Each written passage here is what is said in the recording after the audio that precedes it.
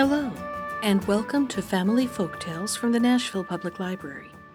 I'm Susan Poulter, a librarian at the Main Library. Today's story is The Unlooked-For Prince from Andrew Lang's Gray Fairy Book.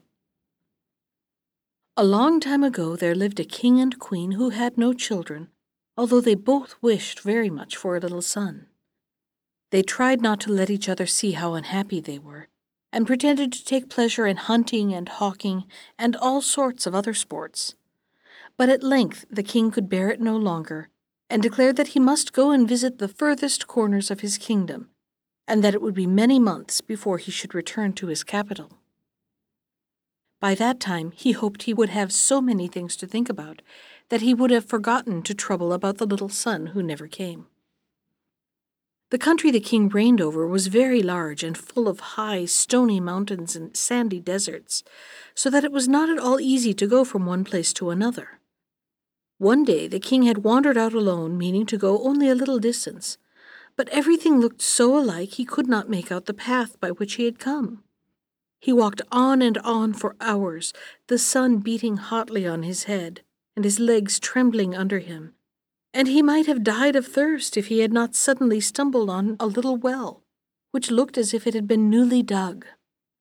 On the surface floated a little silver cup with a golden handle, but as it bobbed about whenever the king tried to seize it, he was too thirsty to wait any longer and knelt down and drank his fill.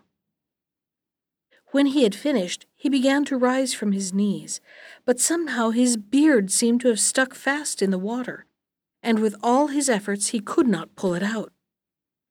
After 2 or 3 jerks to his head, which only hurt him without doing any good, he called out angrily, "Let go at once! Who is holding me?"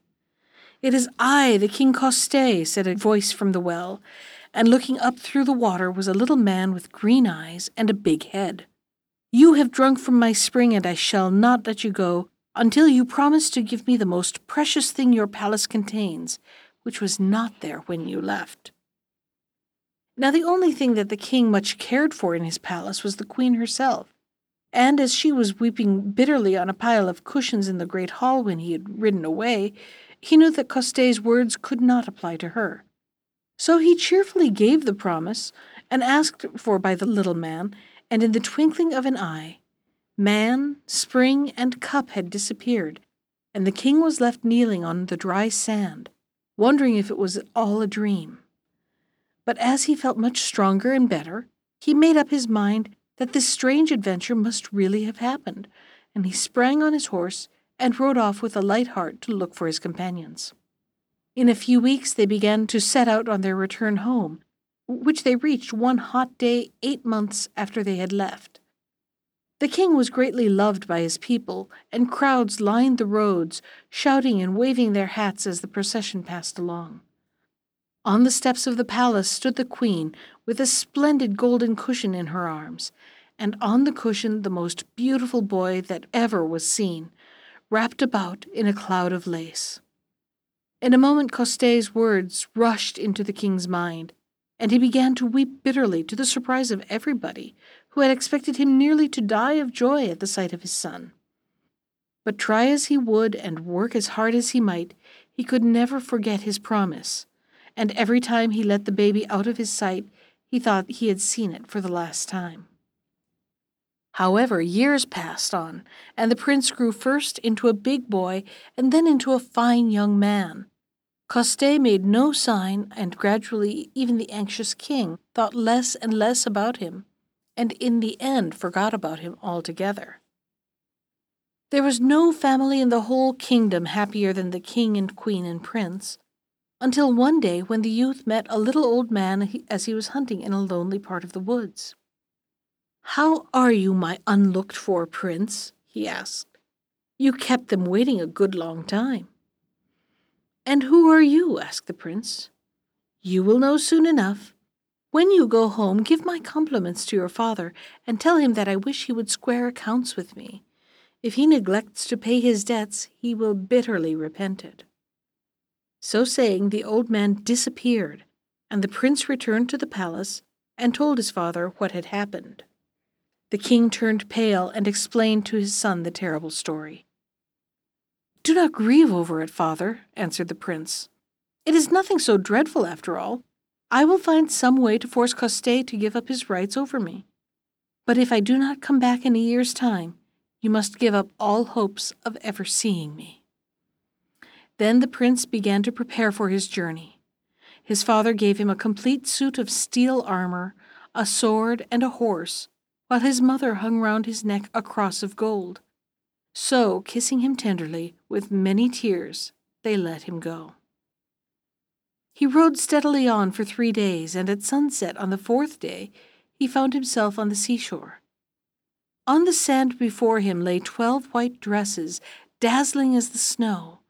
Yet as far as his eyes could reach, there was no one in sight to whom they could belong. Curious to see what would happen, he took up one of the garments, and, leaving his horse loose to wander about the adjoining hills, he hid himself among some willows and waited. In a few minutes a flock of geese which had been paddling about in the sea approached the shore, and put on the dresses, and struck the sand with their feet, and were transformed in the twinkling of an eye into 11 beautiful girls who flew away as fast as they could. The 12th and youngest remained in the water, stretching out her long white neck and looking about her anxiously. Suddenly, among the willows, she perceived the king's son, and called out to him with a human voice, "O prince, give me back my dress, and I shall be forever grateful to you." The prince hastened to lay the dress on the sand and walked away. When the maiden had thrown off the goose skin and quickly put on her proper clothes, she came towards him, and he saw that none had ever seen or told of such beauty as hers. She blushed and held out her hand, saying to him in a soft voice, "I thank you, noble prince, for having granted my request. I am the youngest daughter of Kostay the Immortal, who has 12 daughters and rules over the kingdoms under the earth. Long time my father has waited for you, and great is his anger. But trouble not yourself, and fear nothing, only do as I bid you. When you see the king Kostay, fall straightway upon your knees, and heed neither his threats nor his cry, but draw near to him boldly. That which will happen after you will know in time. Now let us go." At these words she struck the ground with her foot, and a gulf opened, down which they went right into the heart of the earth. In a short time they reached Kostay's palace, which gives light with a light brighter than the sun to the dark kingdoms below. And the prince, as he had been bidden, entered boldly into the hall. Kostay, with a shining crown upon his head, sat in the center upon a golden throne. His green eyes glittered like glass, his hands were as the claws of a crab. When he caught sight of the prince, he uttered piercing yells which shook the walls of the palace. The prince took no notice, but continued his advance on his knees towards the throne. When he had almost reached it, the king broke out into a laugh and said, "It has been very lucky for you that you have been able to make me laugh. Stay with us in our underground empire. Only first you will have to do 3 things. Tonight it is late. Go to sleep. Tomorrow I will tell you." Early the following morning, the prince received a message that Kostay was ready to see him. He got up and dressed, and hastened to the presence chamber, where the little king was seated on his throne. When the prince appeared, bowing low before him, Kostay began, "Now, prince, this is what you have to do. By tonight you must build me a marble palace, with windows of crystal and a roof of gold. It is to stand in the middle of a great park full of streams and lakes. If you are able to build it, you shall be my friend. If not, off with your head." The prince listened in silence to the startling speech, and then, returning to his room, set himself to think about the certain death that awaited him. He was quite absorbed in these thoughts when suddenly a bee flew against the window and tapped, saying, "Let me come in." He rose and opened the window, and there stood before him the youngest princess. "What are you dreaming about, prince?" "I was dreaming of your father, who has planned my death." "Fear nothing. You may sleep in peace, and tomorrow morning when you awake, you will find the palace all ready." What she said, she did. The next morning when the prince left his room, he saw before him a palace more beautiful than his fancy had ever pictured. Kostay, for his part, could hardly believe his eyes, and pondered deeply how it had got there. "Well, this time you have certainly won. But you are not going to be let off so easily. Tomorrow all my 12 daughters shall stand in a row before you, and if you cannot tell me which of them is the youngest, off goes your head." "What, not recognize the youngest princess?" said the prince to himself as he entered his room. "A likely story. It is such a difficult matter that you will never be able to do it without my help," replied the bee, who was buzzing about the ceiling. "We are all so exactly alike that even our father scarcely knows the difference between us." "Then what must I do?" "This. The youngest is she who will have a ladybird on her eyelid. Be very careful. Now goodbye." Next morning King Kostay again sent for the prince. The young princesses were all drawn up in a row, dressed precisely in the same manner, and with their eyes all cast down. As the prince looked at them, he was amazed at their likeness. Twice he walked along the line without being able to detect the sign agreed upon. The third time his heart beat fast at the sight of a tiny speck upon the eyelid of one of the girls. "This one is the youngest," he said. "How in the world did you guess?" cried Kostay in a fury. "There is some jugglery about it. But you are not going to escape me so easily. In 3 hours you shall come here and give me another proof of your cleverness. I shall set alight a handful of straw, and before it is burnt up, you will have turned it into a pair of boots. If not, off goes your head." So the prince returned sadly into his room, but the bee was there before him. "Why do you look so melancholy, my handsome prince?" "How can I help looking melancholy when your father has ordered me to make him a pair of boots? Does he take me for a shoemaker?" "What do you think of doing?" "Not of making boots, at any rate. I am not afraid of death. One can only die once, after all." "No, prince, you shall not die. I will try to save you, and we will fly together or die together." As she spoke, she spat upon the ground, and then, drawing the prince after her out of the room, she locked the door behind her and threw away the key. Holding each other tight by the hand, they made their way up into the sunlight and found themselves by the side of the same sea, while the prince's horse was still quietly feeding in the neighboring meadow. The moment he saw his master, the horse whinnied and galloped towards him. Without losing an instant, the prince sprang into the saddle, swung the princess behind him, and away they went like an arrow from a bow. When the hour arrived which Kostay had fixed for the prince's last trial, and there were no signs of him, the king sent to his room to ask why he delayed so long. The servants, finding the door locked, knocked loudly and received for answer, "In 1 moment." It was the spittle which was imitating the voice of the prince. The answer was taken back to Kostay. He waited, still no prince. He sent the servants back again, and the same voice replied immediately. "He is making fun of me," shrieked Kostay in a rage. "Break in the door and bring him to me." The servants hurried to do his bidding. The door was broken open. Nobody inside but just the spittle in fits of laughter. Kostay was beside himself with rage and commanded his guards to ride after the fugitives. If the guards returned without the fugitives, their heads should pay for it. By this time the prince and princess had got a good start and were feeling quite happy, when suddenly they heard the sound of a gallop far behind them. The prince sprang from the saddle and laid his ear to the ground. "They are pursuing us," he said. "Then there is no time to be lost," answered the princess.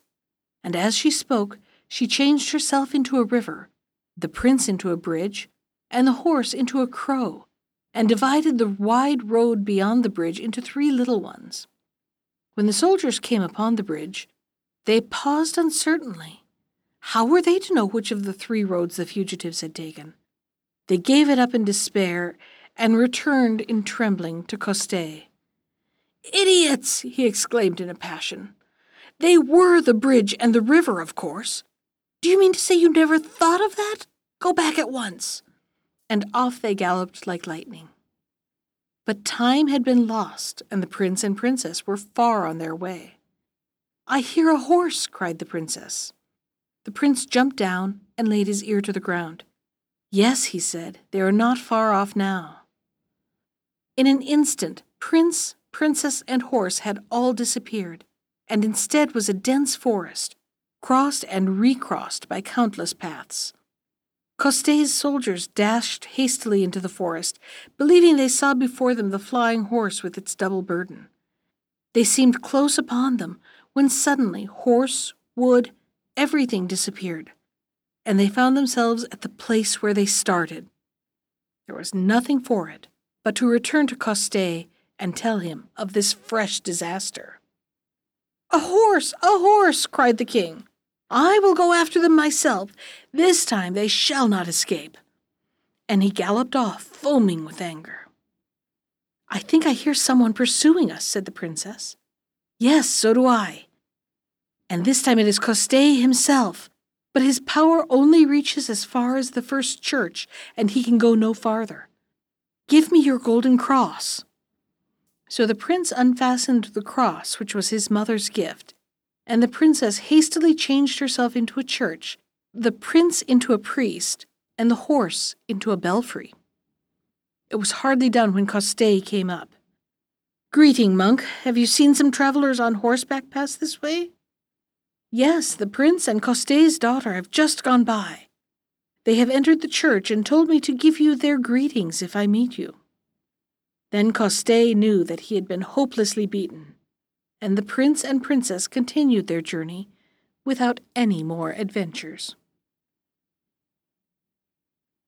That was The Unlooked-For Prince from Andrew Lang's Grey Fairy Book. Special thanks to Ginger Sands for our theme music. You can find more of Ginger's music at iTunes or on her website at www.gingersands.com.